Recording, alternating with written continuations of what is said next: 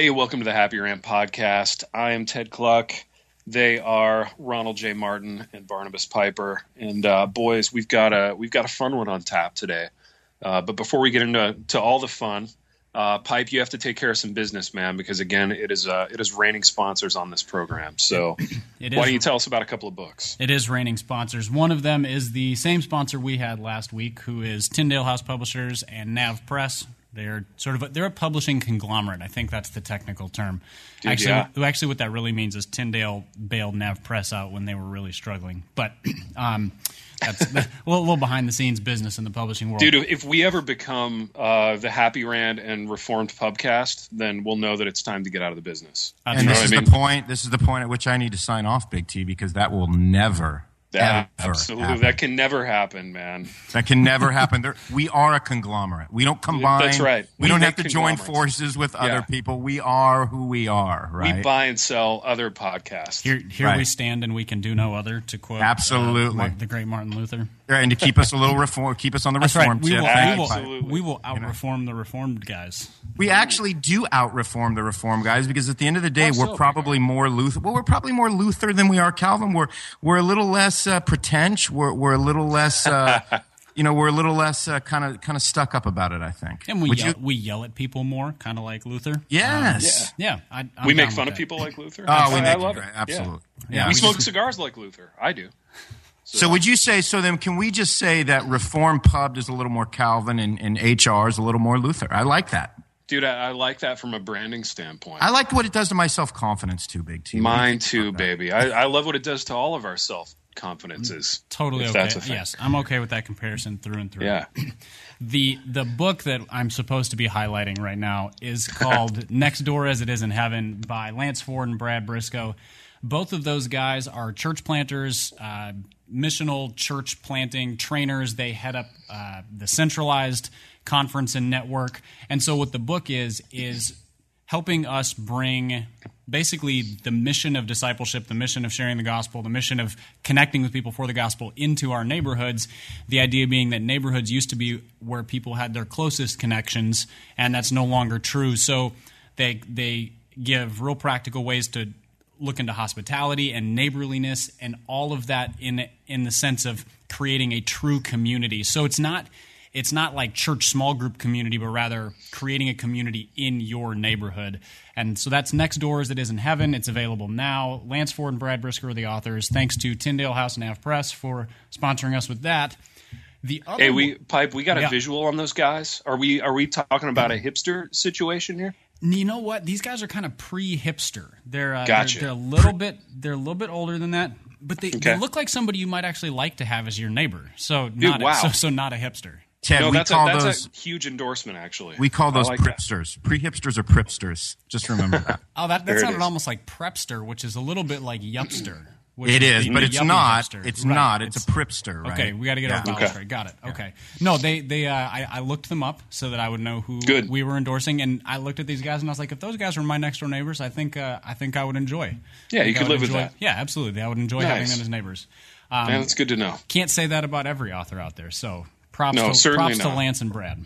You can't say that about hipster authors ever, right? Ever. Hence that comment we got from the angry guy, online about, making fun of hipsters. And we can kind of delve down that path after you're right. Hipsters are an unreached people group, apparently. Piper, I tell you what, man, finish your endorsement, and then let's talk about that for 1 second before we dive into it, because I think it needs to be covered.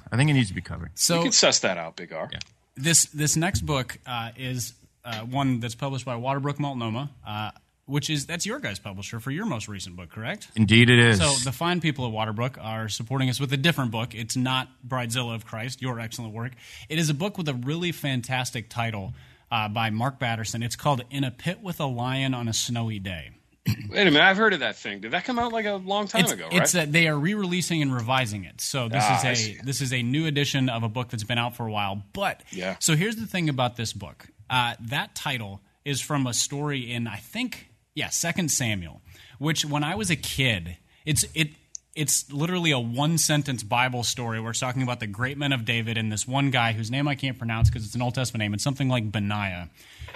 It says he chased a lion Which down. there's 16 kids in our church named that, by the way. Oh, that's perfect. You're clearly a Reformed church. Probably Absolutely. a bunch of homeschoolers. Benaiah chased a lion down into a pit. Then, despite the snow and slippery ground, he caught the lion and killed it. That's the whole story. Yeah. Which I always loved that as a kid. That's not the whole book. That's the Bible story. But the book is about basically the concept that at the end of your life, you will regret the things that you did not pursue, the dreams, the goals, the things that God has called you to that you did not pursue. So what are you not doing to step out in courage? For example, killing lions in the snow. So Batterson is the author. He's written a whole bunch of books. Circle Maker was probably his most famous one, and all the spin-off products. He's the pastor of National Community Church in Washington, D.C., which is right near Capitol Hill. They also run this really cool little coffee house near Capitol Hill and near the train station there. So if you're ever there, it's called Ebenezer's Coffee House. So if you're ever looking for a nice Americano while touring around the mall in D.C., go check out Ebenezer's. But that's the book, In a Pit with a Lion on a Snowy Day. It releases the day after this podcast releases. The new edition does. So go ahead and order it, and it will be in your mailbox shortly. So thanks to Waterbrook Multnomah for sponsoring us with that one. Nice. I like that. Nicely done. Beautifully done. And Big R, I feel like you've got something on your mind vis-a-vis hipsters, man. No, man, I just thought, no. I kind of didn't until one of you guys just said something about pripsters. And that was you who said that about pripsters. When I said that thing about pripsters, it reminded me of what I wanted to say that I wasn't remembering what I wanted to say about, which was what I think it was you, Pipe. What was that? What was a little bit of that back and forth action you got with somebody who was saying we were being, we weren't being very missional and very Christ-like to hipsters? So last week, during a text exchange between the three of us, we started batting around the core values of hipsterdom. And Ted was inspired and wrote it up into a very entertaining blog post that went up at the Blazing Center. And so I shared this on Twitter, pushed it out there, just like, hey, read this post.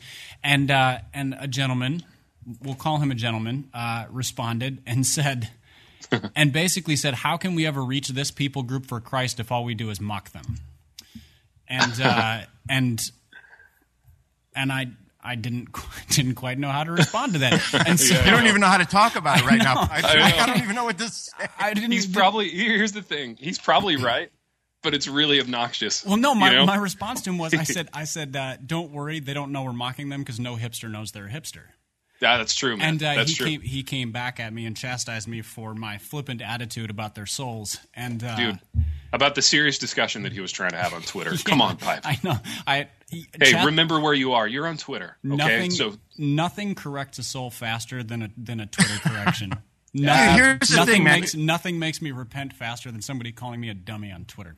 You better believe it. He missed the point because one of the ways that you reach the hipster and possibly pripster community is you speak with a lot of irony. I mean that is the lingo of the hipster, and that's right. A hipster should be able to read something funny about themselves and sarcastic about themselves, and understand at the very least they have to laugh at it because part of being a hipster is understanding that type of irony that goes along with it. Or at least, here's the thing: if you make fun of hipsters the way that blog post did, they will read it and laugh at all of their friends who are just like that. Absolutely, and completely miss all of it about themselves. So let me just say that we are being as missional as humanly possible to hipsters because we are using their language to try to reach them with the message of Christ. That's right. Baby, that's so sound. Earnestness and directness just won't play. Guys, I'm typing out the proposal right now for the book on that we're going to write. Well, and Big R, you have a unique voice in this space, as it were, because you are not only a man of the cloth, a man of the vintage distressed cloth. You're our resident hipster on the program as well. And I gotta say, Big T, you wear many hats. It was a little disturbing when you many military hats. It was a little disconcerting when I read your description of me on the front house. Okay, baby, talk about that. Aging hipster. Hipster. I meant aging in the reverse because of the tea that you're drinking. But I meant to say reverse aging. I think you meant to say it, you failed to say it, and now you got a wounded hipster comrade on the other end of the phone right now. Wounded warrior, man. Hey, listen, you know what? Let the healing begin. So you would be like a formerly aging current hipster. Well, Or I really mean, current hipster. how serious are you guys about Youthberry? I think that's what the question is. If you guys are serious about Youthberry, there's nothing aging about me. I'm pre-aging. I'm praging right now. Like I'm going to turn into a pripster before you know it. You're going to be a pre-hipster. That's what I mean, because I'm de-aging. I'm daging right now. I'm drinking. You're on a word combining just roll today. I'm a pastor. It's all about alliteration. You know that, Pipe. Dude, you're engaging the culture, man. That's what you do. Well, boys, we've got a lot to cover today on the program, as always. And Big R, I'm glad you brought that to our attention. That conversation needed to happen, man. Truly. Yeah, well, I need to heal. I need to heal. Dude, you need to heal. We need to walk through this with you, man. And part of how we're going to do that is we're going to talk about some other fun things, and we're going to get your mind off of that hurt. Okay. And that's good counseling, man. I feel like I'm speaking to David Powelson right now. I mean, this is really reaching into my collective soul right now. Lean into that with me, Ronnie. David Powelson loves sarcasm and irony as a therapy tactic. So we're right on track. Yeah. Well, CCEF. I mean, there it is. Yep. That's right. Well, boys, we've got, as I said, several things to talk about. One of which is this issue, Pipe, and you brought this up, of plagiarism. And we've seen it kind of play out at a high level with Jurisky and some book publishing stuff. But the context that you brought it up in was in the context of just bloggers and like people ripping off like whole chunks, whole paragraphs, whole even bios or sections of bios from blog posts. And I mean, plagiarism is one of those topics that, I mean, it's sort of like, you say, well, it sucks. I'm against that, and what more can you say about it? But there's actually, I think, some interesting stuff to be said. Certainly, I see it in the classroom as a professor. So I'll let you guys riff, and then I'll say a little bit about what I see at the college level. Yeah. So the context this came up in was that a friend of mine who is she's a blogger, has a good following, very loyal readership. She wrote an article, I think it went up, I want to say Christianity Today recently, their website, about plagiarism. And she relayed a story of somebody who took almost an entire chunk of her sort of about page on her blog and used it as theirs. So it's almost like saying, well, I don't really have an identity, so I'm just going to take yours. And but then what made it crazy was that this person denied it, even though you can do sort of a search and compare, and you go, that's the exact same verbiage. And then it happened to her again not too long ago. I ran into a situation where I wrote a blog post and somebody else, they didn't technically plagiarize in terms of wording, but they followed my exact outline and wrote the exact same post, never linking back to mine. And I think that's part of it is where are you giving credit for where you're getting this stuff versus where are you claiming it as your own? Because it's fine to reshare other people's stuff. That's not plagiarism, as long as you're saying, hey, this is somebody else's stuff. Big R, what's your experience with plagiarism? Man, it's weird because, obviously, I agree with all of that, and I think that it's like, it's kind of a fine line, isn't it? I mean, so it's like everybody's stealing everything all the time. We just have to we have to say that like, hey, I heard something someone said and it turned into something. And so, that's not a word for word thing that I'm quoting, but I kind of got my idea from the germ of an idea from somebody else. So in a sense, what is that plagiarism? And then if you come from the music end of things, like I did all those years, I mean, there's a lot of this where there's, every time I play 3 chords and sing a melody, it's going to mimic something, and it might be influenced by something. And so even you're seeing a lot of that pop up now where like artists are like suing other artists for like stealing a melody. But it's like, oh my gosh, man. I mean, it's like there's only so many melodies. There's only so many ways of phrasing these things.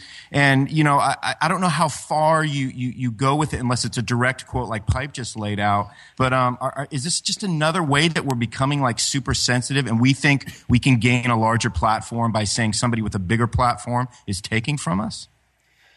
Oh man, go ahead, Pipe. Go ahead. The thing that it on the extreme ends, it's very obvious when somebody's doing this. If they if they take word for word sections of somebody else. So this wouldn't apply to music because chord progressions and whatever else are probably a little bit. I don't know. They're probably a little bit harder to pin down. But like if you take an entire paragraph from somebody else's work and you drop it into yours, and it's just seamlessly in there as if it, and so you are presenting it as your own. That's theft. I mean, you're stealing somebody else's idea, and it's a really easy thing not to do. Right. Because you can take that exact same paragraph and just say, as Ronnie Martin said or, drop a little footnote in there and actually drop in the source or whatever. Like, that's so easy to do, and you're giving credit to the source material. Where it's fuzzy is when you get into that intellectual property idea. So I ran into this instance with another friend recently where he wrote a short book on some leadership stuff, and another guy came to him and said, hey, you used my material in there. But what's fuzzy is that the other guy didn't originate the material either. They're all sort of drawing from this. They're drawing from a small pool of content, and so people are going to arrive at the same conclusions. If they're influenced by the same people, they're going to use the same phrasing. Yeah. That's my point. And right? so, if you go listen to Reformed pastors who are influenced by John Piper and Tim Keller, they're going to sound like they're plagiarizing each other. They all sound the same. Yeah, absolutely. Right. But is that plagiarism, or is that sort of a family of influence? That's a family of influence, but I think don't you think it crosses over though? Because I mean, it's weird because if we start using all the same phrases that turn into the same sentences that lead into paragraphs that sound moderately the same. I know that's not taking an exact quote, but in a sense, we're all borrowing all the time, right? To sort of assemble our own thoughts. Yeah, I mean, every idea has its DNA from other ideas. You hear something and it forms into something else. And I think so. If you're a creator, so you're composing music, you're writing something. The goal is to create something that is as true to your voice as it can be. Right. Now, if your voice is strikingly similar to somebody else's, that's tough. Or if you're somebody who learned how to write by imitating, which a lot of people do, and that's not a bad thing necessarily, you still run into it. But it's still really easy not to plagiarize. It's incredibly easy not to plagiarize. To plagiarize either takes extreme ignorance or extreme I don't give a crap about this. Like those are the only two options as far as I can tell. Let me ask though, and T, maybe you can deal with this, man. Do you think, look, when you take a quote from somebody, you got to quote them, right? Sometimes you'll take a thought from somebody and you'll flesh it out in your own way. There's nothing to quote there. You've just kind of taken like literally a germ of what someone says, and it causes you to flesh out something larger from that point. And maybe you should give whatever, Tim Keller credit for like originating the thought or whatever. But what I want to know is like, what is the mind? And this goes back to what Piper originally said. What is the mindset of somebody that just like apes something, like just takes it and like puts it down and doesn't give credit for it? Like, what's the mindset? Do they think they're getting away with something? You know what I'm saying? I think they do. I mean, in the context where I see it, obviously I see it in the classroom, and I teach at a Christian college, a great Christian college. We get great students, but every semester, I mean, there's always one or two, and I think it comes down to a lot of times for the college student, it's a matter of, I'm rushed, I'm in a hurry, I put this off, I'm going to try to like slap a bunch of things that I've cut and pasted together and pawn it off as my own. And truly, like, you don't have to be in the education business very long to be able to spot that. And I implore my kids on day one, like, I will know. Like, I just will know, not because I'm the smartest guy in the world, but because it's so easy to spot it. And so I think, laziness is one aspect of that, Big R. But the other one is, I think there's so many people trying to use blogs to leverage themselves into a book deal or into some deal writing magazine articles. And people want that fame and they want the dream so bad that they're willing to see something that they like and slap it on there and hope that nobody catches it. And it's sad. I mean, I think you're dealing with seared consciences all across the board. And I think from a Christian standpoint, that's the part of it that's most distressing to me, is just the idea that, we've become so hardened, for one reason or another, that we can just do this. But in the classroom, it's actually been a great an amazing context for talking about the gospel. So inevitably this happens. The students come to class and I sit them down and I say, look, there are two papers that I feel really, really strongly were plagiarized. And I say to them, if you come to me like a man and you admit it, you confess to it, you repent, I say that that sin will be removed as far as the east is from the west in terms of our relationship. So I will be cool to you in the classroom. I'll continue to trust you with things. You will have to deal with the consequence. You'll get a 0 on the paper, and that's a model of how sin works in real life, right? I mean, if I sin against someone, even if they forgive me and we restore the relationship, oftentimes there's still a consequence. So I think the classroom is a great way to here's teach okay. that lesson. So I think we're getting dangerously close to being Reformed Pubcast right now, because this is getting real. It's getting real Presbyterian and real serious right now. Okay, boys, Only if our voices were higher. Let's just check ourselves for 1 minute. Let's pause. Let's step back. Let's breathe, Big T, because that was great. Everything you said was spot on. It was a great sermon. Do you think that a lot of this comes from younger people that think they're quoting things that they don't think other people have heard of because they think they're the most well-read people in the world, So Dude, don't. You don't? Okay. No, I see, dude, in the classroom, I don't know, we'll have a movie review assignment and somebody will copy and paste a review from Roger Ebert, and it's this ran in the Chicago Sun-Times. This does not sound like college sophomore level writing, So, I mean, at least I anyway get ridiculous stuff like that. And I think for a writer, and Pipe and Big R, you guys are both writers, you'll relate to this. Our style is your style is what you hang your hat on. And, I have a really kind of sensitive ear for style anyway. And I get to know all my students and probably all the bloggers that you read. You kind of get to know their, what their stuff sounds voice, like. Yeah, their voice. And if something deviates from that, it's jarring and you notice.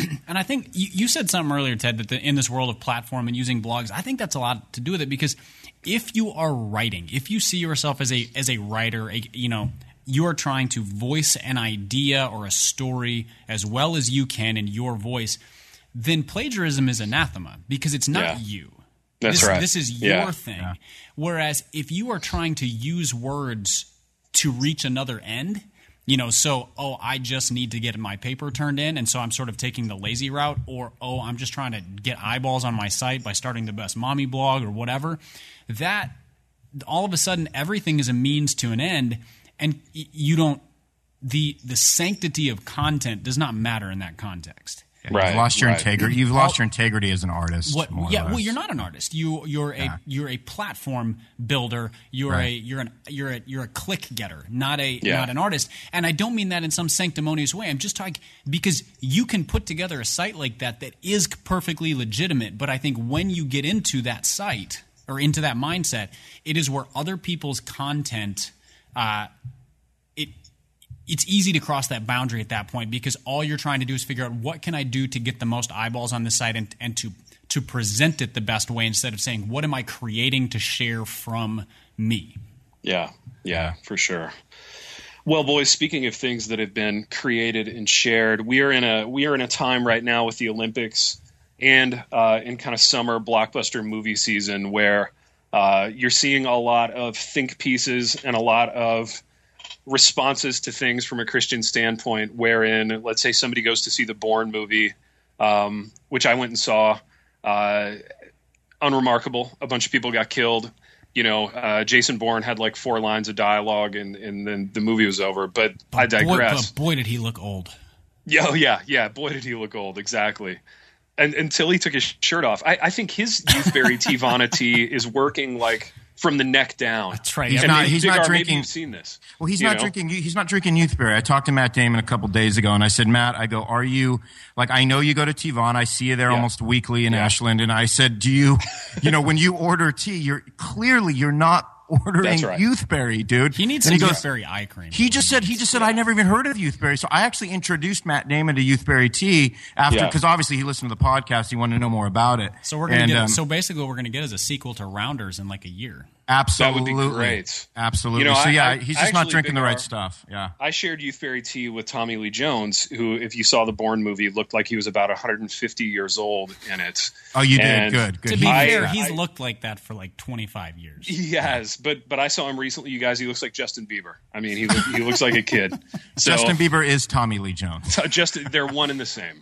They're one and the same. So anyway, the point being, we go to see these pictures. We watch these soft focus, inspirational Olympic stories that undoubtedly run with sports that we don't care about. And so you see these pieces popping up where people are trying to sort of suss out Christian themes or teaching or whatever based on these largely secular pieces of media or sports or whatever. And my sense is that this is annoying, although I always kind of feel like a jerk when I say that. So what's your take on that, boys? Not that that's ever stopped us. Not that that's ever really stopped me, sadly. No, it hasn't. But what do you guys think of this phenomenon, man? And I have to come clean here. Like, I've done it a couple times where, you know, you know what? I did it when I saw The Great Gatsby. So I see Gatsby. You have all these like Ecclesiastes-esque thoughts, and I ended up doing a piece for GCO about it. Well, there's such a difference. I mean, there's a difference between The Great Gatsby and Jason Bourne. Dude, that's right. Because The Great Gatsby was a literary work of art designed to draw out those themes. Like, that was the point.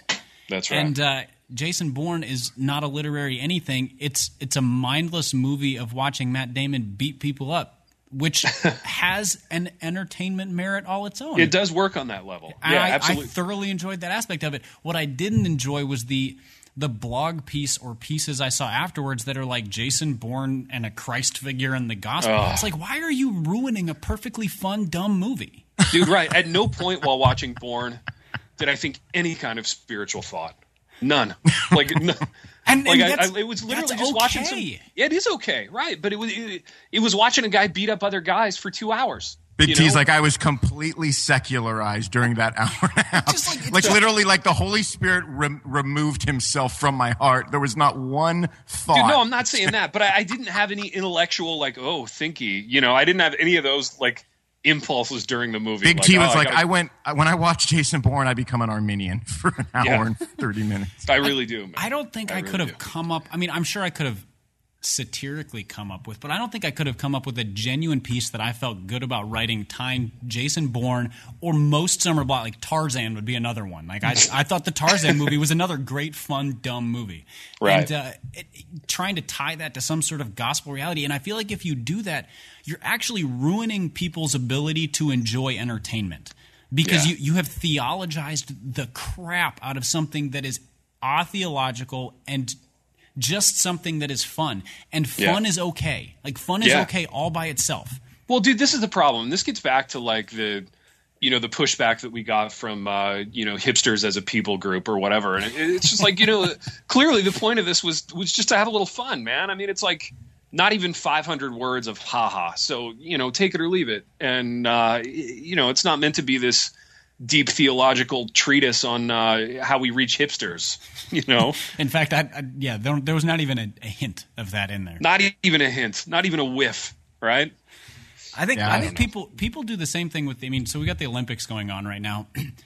There is no greater feeding trough for terrible Christian think pieces than the Olympics. That's true, man. I mean, it's everything from here are 15 Christian athletes you should root for. Like, well, none of them are going to win gold medals, so why do I want to root for them?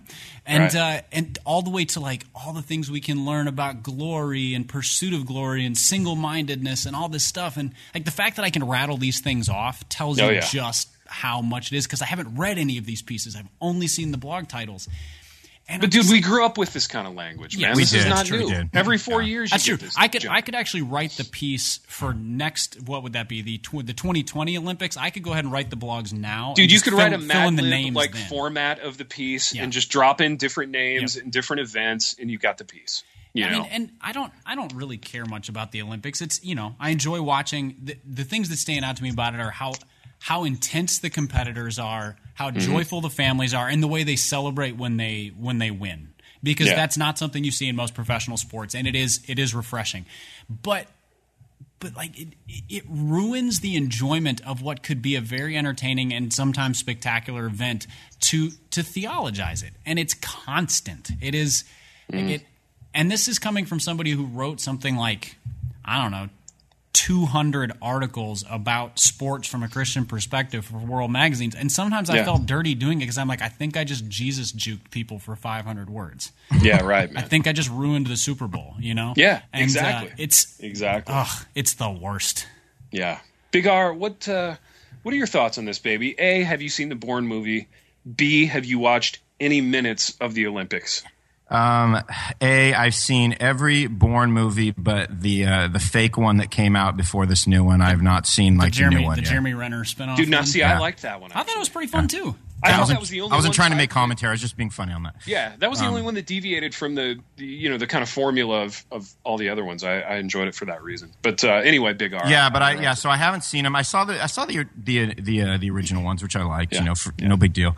And I have not seen one. I take that back. I saw some row your boating yesterday on the screen at a hipster cafe I was at waiting for an appointment. But dude, so the hipster cafe had rowing on?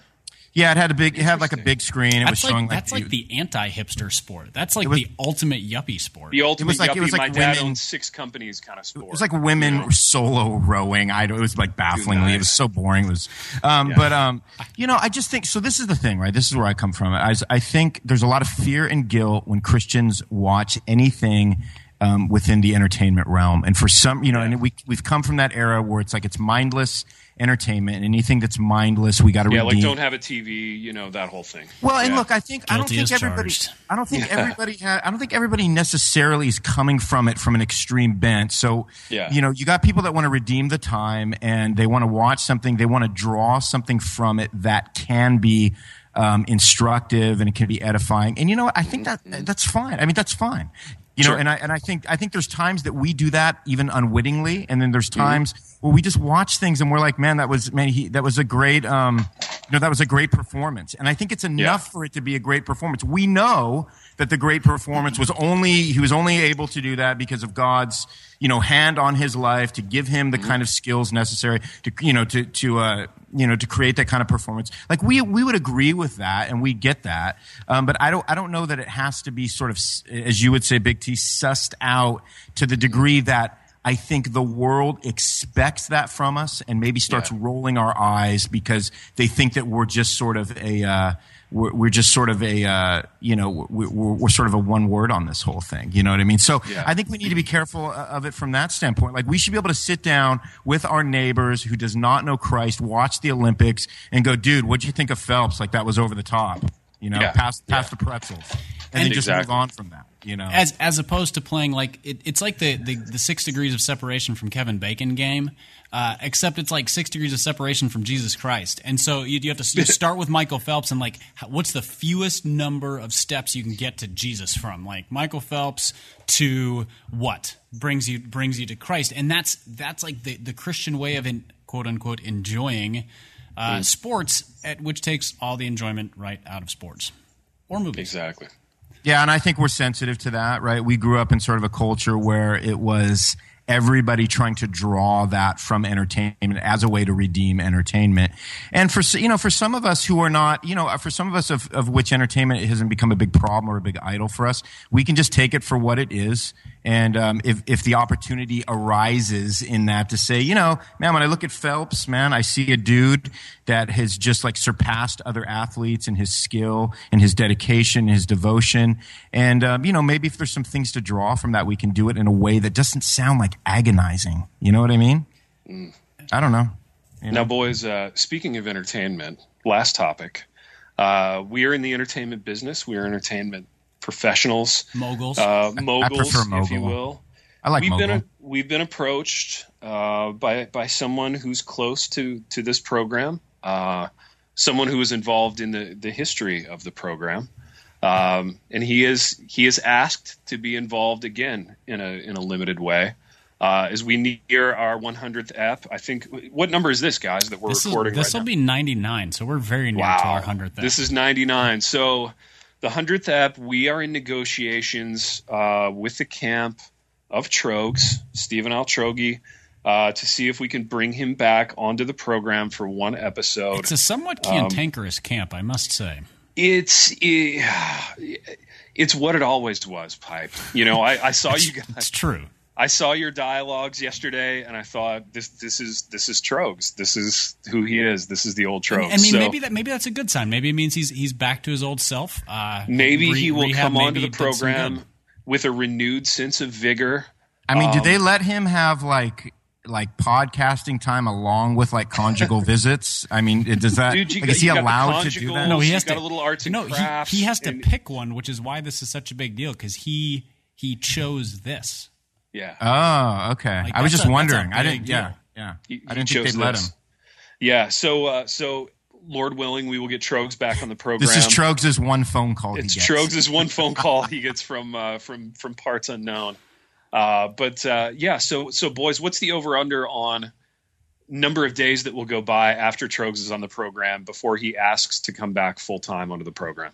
Well, I haven't given the okay for Trogs to come back on yet. So this is another conversation. Big R, listen, man, he's going to get a taste of this fame and the kind of decadence that we're accustomed to in this space, and he's going to want back, man. Big T, I don't know if it's healthy for Trogs to come back on even for one app. I don't know that it is. I think we're it's playing like an alcoholic with fire in a liquor store. That's what I'm really saying. Is. What are we doing? Is. Right? That's like a hipster at a log company. I mean, I don't know that that's a healthy direction for That's Trogs like a to take. hipster So, at Tivana. Guys, I mean, what are we even doing do we here? love Trogs, or are we inviting him into to the hell that is the happy rant? Are we trying to use Trogs? Well, that's what I'm saying. It's his hell, not ours, to be clear. I know, but I just don't feel like I don't feel, going back to what we said a minute ago, are we loving him well? Are we loving Trogs well by allowing him into something that's going to be so damaging to him that literally sent him into rehab and eventually jail?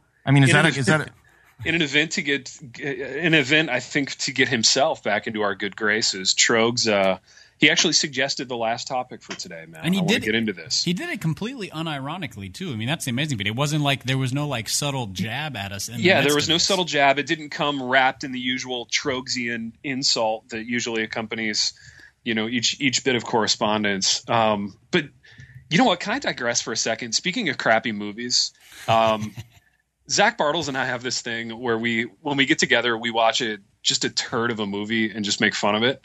But to make it a perfect movie for this context, like it has to be fun enough to watch that while we're making fun of it, we still enjoy it.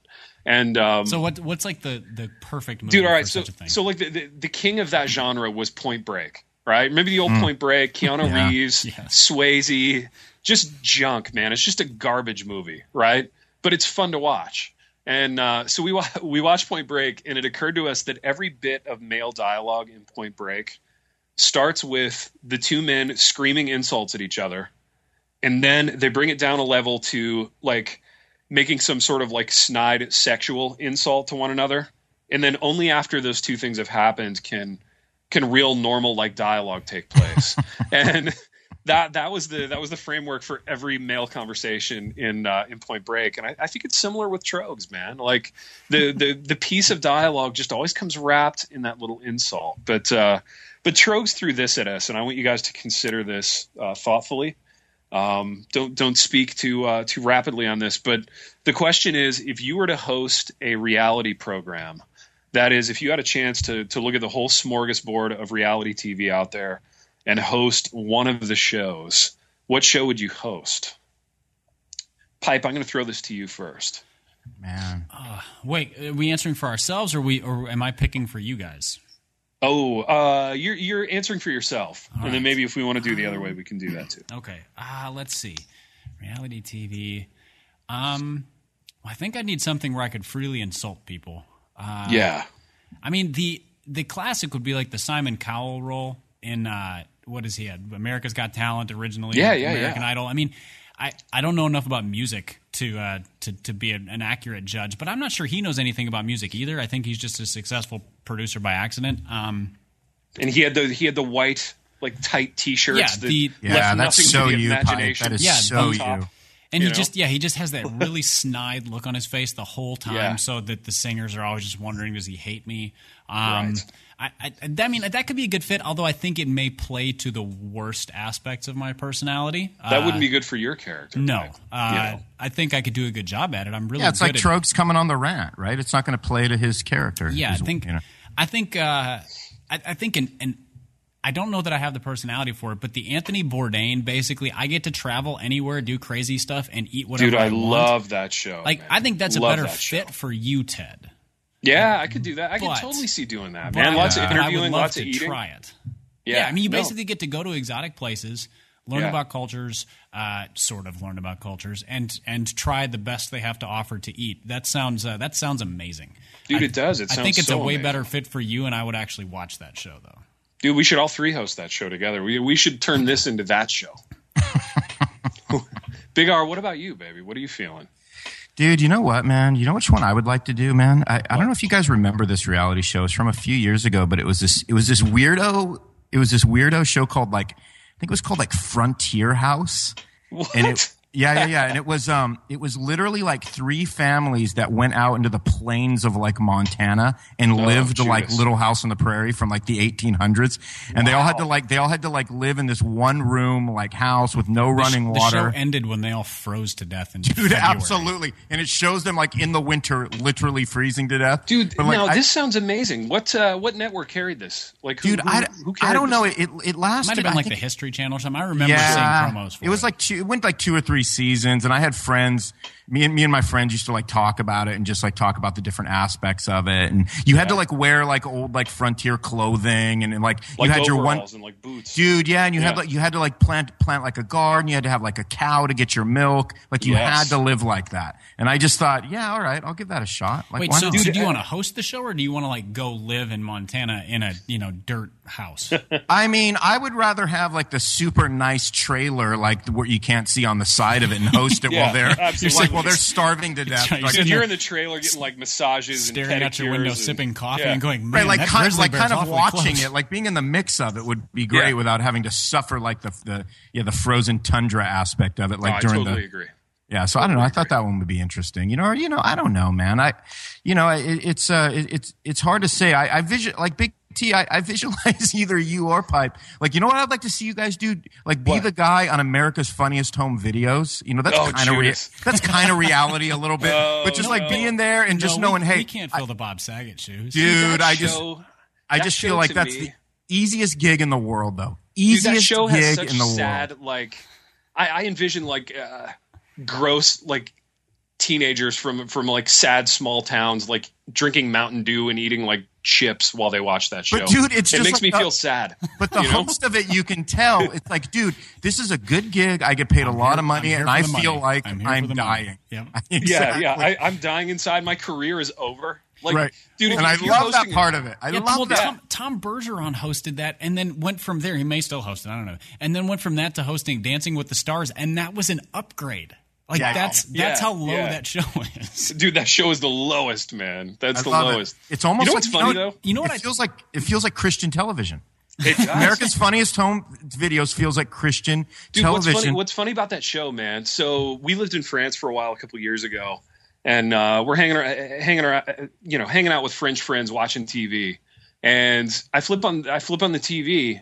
And I'm expecting I don't know, everything to be like The Bicycle Thief in France. Everything's really arty on TV over there, except that it's not. And they have their own version of America's Funniest Home Video where everybody's getting nut-shotted and falling off a bike, and it's the same stuff, man.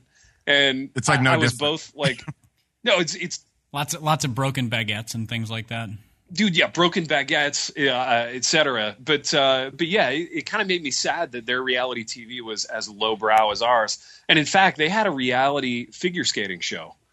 So instead of Dancing with the Stars, it was figure skating with the stars. And the guy gets out there on the pair of skates and he stumbles around for a while, and then a few episodes in, he's doing pirouettes and whatnot. Some triple salchow or something. Yeah. Guys, yeah. I want to, if you'll allow me, man, I would like to share something with you that could be a really interesting topic for the next rant. Now, maybe not 100, but 101. Okay. Okay.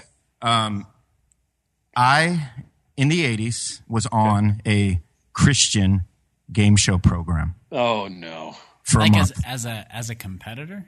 As a competitor. For a month? Judas, for a month. What was the name of this show? It was for a month because I actually won the whole thing. That's why. I kept coming back.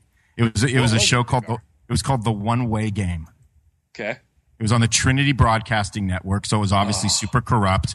But dude, how in the H did you get that gig? Guys, that'll be a great topic for another time. Oh, we're not going into it now. I just want teaser. That's a teaser. I just wanted to throw that in there because it reminded me of this was pre-reality show. This is when we had these things called game shows. If you guys remember that. Oh, absolutely. Game shows were the money. So this was kind of like sort of like a, what do you call it? Like a, I'll explain it down the road. I'll explain it. Oh, man, I can't wait. That's one that we won't want to miss. You guys didn't know I was a game show star, did you? Oh, there are one-way game clips on YouTube. There are. Indeed, there are. Yeah, I knew, Piper, I knew your silence was that you were clicking away. You were Googling your life away on that one. Well, yeah, we don't use Wikipedia for much, but when Rory says he was on a game show, we need video proof. That's right. Yeah, those extensive files of Christian game shows from the 80s. Man, it's huge. It's huge. There's the big vintage market for that big team. Very hipster. The host has Donald Trump's hair. He does. He does. He does. I can tell you some stories about him. He was, boy. Backstage, that guy was crazy. Oh. I mean, it was just the decadence. Yeah. I mean, it was another era. You know what other kinds of show would be really fun to host? What's that? Is all the white trash game shows. So like the what are they? The like the All American Pickers and the the ones where they go around and like they basically dumpster dive, and then there's the one, what is it, the Storage Wars? Yeah. And just like the trashiest bunch of people involved in those, but they're reality TV stars in their own right. I feel like that would be tons of fun to host, just from like a sitting back and being like, what is going on here? This would be... you wouldn't have any pressure. You know what I mean? Oh no, you know that you just team your up and audience be like, is very here's Crazy Steve who's just going to buy this entire dumpster's worth of stuff for $7,000 in money that he stole from his grandma. And then he's going to buy a bomb and blow it up on the air. You know, dude, obviously I would have loved to have hosted that crazy like pastors reality show from last year. Remember? What? Dude, I don't even know. Yeah, it was like Real Housewives, but it was a pastor It was, show. man. It was like amazing. it was health and wealth dudes from like LA that were like super rich, and they wanted to show like, no, these guys are just like us, and watch the ways that they struggle and how hard it is to be a pastor all these, of like shellac dudes that have had like facelifts and exactly. They all have like 15,000 plus person mega churches, and I love it, man. What a train wreck. That is insane. It was a train wreck for sure. Boys, I'll leave you with this and then I got to get going, but I would host a show called The Great British Bake Off. Have you seen this, Big R? No. Oh, dude, it's so good. You and Double M would love this thing, man. So it's a British show. They get all these people, all these like amateur bakers from across Great Britain, and they start with a bunch of them. So they start with 25 people, and they're in this huge room in which there are like ovens for all of them to use and like kitchen equipments, and they get an assignment. So the assignment could be like, bake some eclairs. Thank you, Double K. Double K. Oh, let's say hi to Double K for us. Wow. Yeah. Thanks for chiming in. Well, we got a special guest on the program, guys. It's Double K, Kristen Cluck. Exactly. So you'll have some old guy who's 85, and he's been doing this his whole life on an amateur basis, and they had some like teenage girl who really loved to bake, and so people get whittled out. You have to eliminate a few people on every app, and then it culminates in a championship kind of scenario. What network hosts that? Baby, I don't even know, but it was on Netflix. And here's the thing I loved about it, man. Compared to American food shows, it was so like collegial and fun, and there wasn't that sense of like competitive, I hate you, I'm gonna rip your eyes out, like that kind of vibe. It was just like everybody. Or like really if I lose, my entire life is dude. If I lose, over. My life is over. In the American cooking shows, they're forever doing the whole Olympic thing where they're like, well, Bev is baking for her son, Ryan, who's got no arms and no legs, and it's like Judas. They load it up with so much pressure that you really are crushed when the person loses. But yeah, this show is real. It's real chill, man. Well, if it's on Netflix, I'm going to check it, man. That sounds fascinating. Great British Bake Off. That's the show for me. British television never fails to entertain me. Yeah. I mean, they do a nice job. I don't know what it is, but yeah, it's just like the understatedness of it. American contestant on game shows and reality TV always make me want to smack them. Yeah. And, so I'm down with the Brits, and I'm going to have to check that one out. Dude, Dub and I are watching this show right now, this drama. It's a British show called Foyle's War. Have you heard of this? No. Each ep, there's an ungodly dude, you're like the Fs. British guy. You're like the British dude I've seen a couple episodes of this. Dude, it's good, but each ep is like 90 minutes long, and it's so subtle. Like, action is like, foil, like raising an eyebrow, and this guy's so understated. Have you guys seen Broadchurch? No, but I heard it was good, man. Yeah, kind of in the same ways. But I think both of you guys would love it. It's another British mystery show, and there isn't action, but there's but there's tons of suspense and the character development, everything is brilliantly written. David Tennant's the main actor in it, and just crushes it. It's so good. So check out that one too if you like Brits doing stuff on TV. I do, because I like Downton Abbey. So there you go. We're all basically British, and I like Downton Abbey because there is no action; it's only dialogue, and we should do a whole Downton Abbey ep, man. I mean, I know that thing is over forever, but I think never seen it. Just to help us through the grief, Pipe, here's what we need to do. You need to watch a few eps of that thing and report back. You need to watch the entire. You need to take a couple of days, watch all 6 seasons. And that's true. That sounds like a serious relational commitment. Dude, it is. Yeah, you need to go steady with Downton Abbey for a while. You do. Yeah, you need to make out with Downton Abbey. You need to make out in a parked car with Downton Abbey. I don't think I'm ready to commit, guys. You need to give Downton Abbey your Letterman's jacket and your class ring. Yeah. All right, I'll think about it. Do it. And on that note, Rachel the Held Evans. No, seriously, we've actually seriously, I do need to go. So we've wandered to and fro. Join us next time, hopefully for the resurrection of Trogs' radio career. Need more of God's power in your life? I'm Christina Patterson, host of the Teach Us to Pray podcast, providing practical tips on how to grow your faith through prayer. Subscribe at lifeaudio.com.